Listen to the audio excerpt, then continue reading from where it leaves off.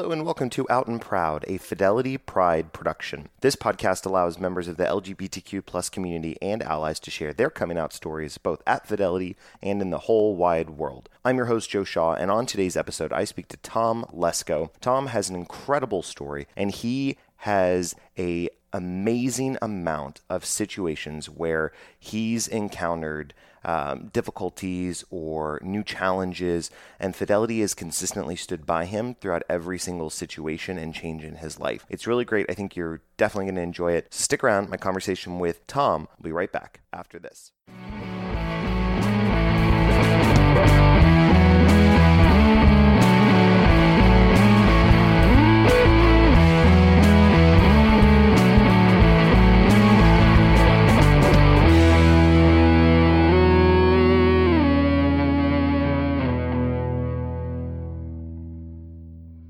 Tom, thanks so much for stopping by Out and Proud today. How are you doing? I'm doing well. How about you?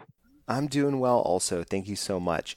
I'm really excited to get your story today because you've been at Fidelity for a little bit, and you, I feel, have a lot of perspective, not just in life, sure, but really at how Fidelity has kind of grown from a diversity and inclusion perspective and really promoting the ERG's perspective over your time at the company. But what I'd really love to start out with, was there a specific moment in your life growing up where you knew that you were gay? Yeah, pretty much. I knew I was gay, but I didn't know that was the word for it when I was very young. Sure. I was the youngest of four children. I had three older sisters, and throughout my grammar school life and everything, I always had a crush on their boyfriends. So I knew something was different, but I didn't know anyone else was gay and I had never heard of it. But by the time I got into high school, I clearly knew that there was a thing called being gay. So I just accepted it, and that's what I was. So it just kind of went from there. It was a very easy transition for me, to be quite honest with you, even though that was in the 70s. I really love that perspective, knowing that I think something that we are learning, right, is that as we're getting a greater access to language, we as an individual, as a society, are able to better represent our authentic selves. And so what I really love about that is you knew you were gay, though you didn't have the words for it. Right. And once you were given the words for it, it's like, here I am. This is what makes sense. This is who I am. This is how I identify moving forward. And I think there are a lot of times where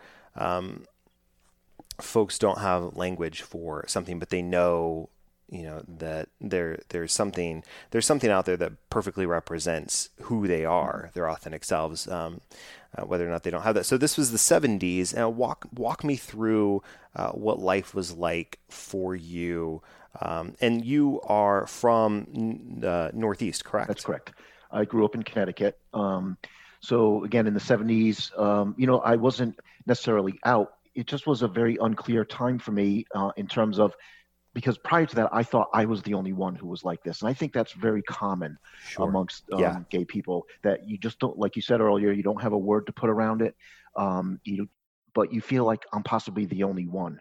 But then once you realize you're not, then your whole world opens up for you. So right around that same time, in 1980, I moved to Boston to go to school. I went to BC. So I was in a much bigger city than where I had grown up in.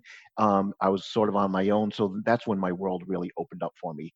And it especially opened up for me in my junior year, because I wanted to move off campus. And a friend of mine said, you got to meet this guy, Dave. He wants to move off campus as well. So I met him. We got along. And he said, I have another friend, Bob, that wants to move off. So we got this apartment in Allston, Massachusetts. It was a dumpy basement apartment, but it was our first apartment we all had, right? And so we loved it. And shortly after that, we all found out each other was gay. And it just so totally worked out, because it was like a built-in support system. And at that time, we were old enough to go to bars. So it couldn't have come together any more perfectly for me at that point. I really love that. The community support is so key when you're able to find people who have same experiences and same, they're authentically the same. And you're able to really it resonates, and you're able to identify with the same things, the same background. You're able to say, this is my experience, and it is that bond. It's that bond of, we're all in this together, and then specifically we're in this, for lack of a better phrase, marginalized group together, and we're able to learn and grow and really live and thrive. And it's almost like we're together. We've got this friendship, we've got this bond, and we also got each other's backs as well. There's multiple layers there that I absolutely love. Absolutely. Yep. Now that you're in Boston, this is your junior year in Boston College. And so when did you make the shift to coming to work at Fidelity? Was that something that you had wanted to do? Was it the financial industry, something that you were particularly pursuing? How did that work out for you? Yeah, it was definitely financial services I wanted to get into. What also happened in my, actually at the end of my junior year, I got a job at the Harvard Coop in the record department, which was New England's largest record store at the time. And I was a buyer for sort of the independent and underground music and stuff like that. Yeah. So I decided to do my senior year part-time in 2 years at night so I could work full-time, because this was just like the best job ever, free sure, everything was great. So it was in 85 that I graduated in the fall, and then I started at Fidelity in 1986. Okay. That's really awesome. So much there with the job with being the buyer, the records. I absolutely love that. But pivoting to starting at Fidelity, things were definitely a different time in 1986. I mean, culturally speaking, you had the AIDS epidemic, which was originally, as we know, identified for the gay population, and then we recognize this as a society. This is a disease that affects everybody. It's not just limited to one group of people. But that was, definitely the thinking. And then there was culturally, I think you had this more push towards and then, on the heels of this, there's the Don't Ask, Don't Tell policy in the military, which was enacted. So there's a lot of these sort of measures about, maybe uncertainty for members of the LGBTQ plus community and how they should represent themselves at work and in life with all of this going on. So did you find it a challenge to bring your authentic self to work, starting out at Fidelity and then progressing, or was it something where you didn't necessarily think about it? How did that go for you? At that point, I had been out to all my friends and my family, and I just said I am going to bring my authentic self to work. And I'll never forget my first boss. I worked in the phone center, and my first boss said to me, "Hey, are you gay?" And I said, "Would you be more surprised if I told you I was, or if I told you I wasn't?" Left it at that. But it was Fidelity was always very accepting. It just, again, part of it's being in the Northeast, where people are a little bit more progressive and liberal in their thoughts around that kind of these kind of issues. Sure. So I found I had no difficulty at work being my authentic self. I really didn't, and I based that a bit on Fidelity's from the tone from the top. There's none of that kind of no discrimination is allowed at Fidelity ever. Right. It's very clear that everyone's open and welcome. Yeah, definitely. And I know that you through your time at Fidelity, you met your partner. Is that correct? Am I remembering that correctly? Yeah, I actually I've had a couple of partners during that period of time, and I met someone in 1988. Who subsequently died in 1991 of AIDS. But during that period of time, especially towards the end when things were very difficult, my manager, whoever was running the area I was in, they were totally supportive. Take what you need, take the time you need. And when he died, they considered him like family. So they said, you got family bereavement. So they were totally cool to me at that point, and it was great. It was really, really great. Came at a great time for me. That's really great to hear because of the fact that it was, I mean, we only recently got marriage equality passed in the United States in 2015. And so, you had a lot of state by state discussion about what do family rights look like for same-sex relationships or relationships in the LGBTQ plus community, and a lot of uncertainty and changing from state to state. And so to have a company and a support system that's no, this person was family, you take family bereavement, you do what you need, we've got you, we're taking care of you, allows one to have a peace of mind and not have to worry about, am I having to make a decision between a person that I care for and a job? That decision was taken off of your mind and allowed you to be able to focus on what's most important. Right. And that is, having to process the loss of a loved one, and someone so close. And so that is what's most impressive to me, I think, from a company standpoint, especially during that time period. Right. And then I met my current spouse shortly after that in 1993. We had this sort of little affairette for a couple of months. And then we kind of went our separate ways. And throughout the years, I would see him. It was like an average of once a year, I'd bump into him somewhere. And I knew I always carried a torch for him in my heart. And then in 2000, at actually a block party following Gay Pride, we connected. And again, that was in June of 2000. We've been together ever since. At the time when we reconnected, he was in the process of adopting a little boy that he took care of. My spouse's name is Mark, and he's a pediatric nurse practitioner. And this little boy, awesome, who's also happened to be named Mark, was born 13 weeks premature to people that had cocaine and drugs and all this other stuff in their blood. So they lost rights to him right away. And he was living in a foster family situation. And again, for the first 4 years of this little boy's life, he was in the hospital, half of it at least, in and out with all these central line infections, just all this crazy stuff. And Mark, knew him that whole time. When he found out he was up for adoption, he pursued it. Then I dropped into the picture and I said, you know what, definitely go for this. And then let's see how it works out for me. And then, like 6 months into it, I was really liking this. So we went to the courts again and readopted him together.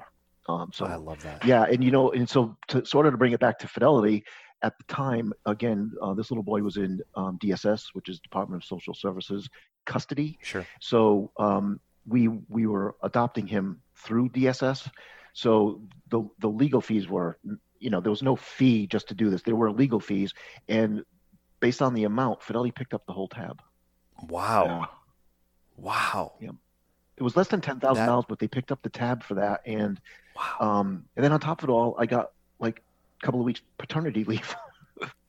Even though the boy was, our son was already 4 at that time, but still, yeah. I mean, it was just so cool. But still, yeah. That's really fantastic. I know that, with our updated parental leave benefits, it's been key. I know, even especially for me, going from having a couple weeks with one of my kids to 6 weeks with my second kid, and that made all the difference. So getting to have, honestly, any leave of any kind is huge, especially with a new addition to your family, regardless.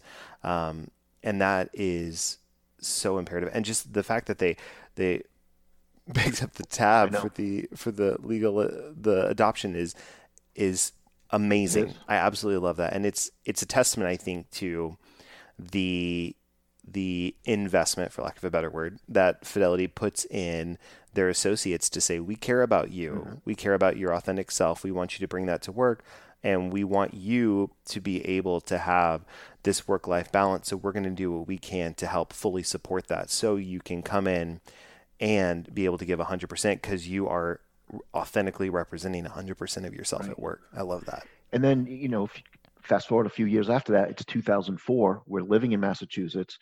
Gay marriage becomes legal, and we were able to get married. So we've been married for 16 years now.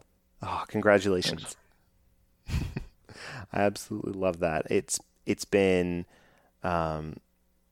truly the LGBTQ plus rights in the United States has been a journey and a struggle, as we're still seeing even today, right, in 2020.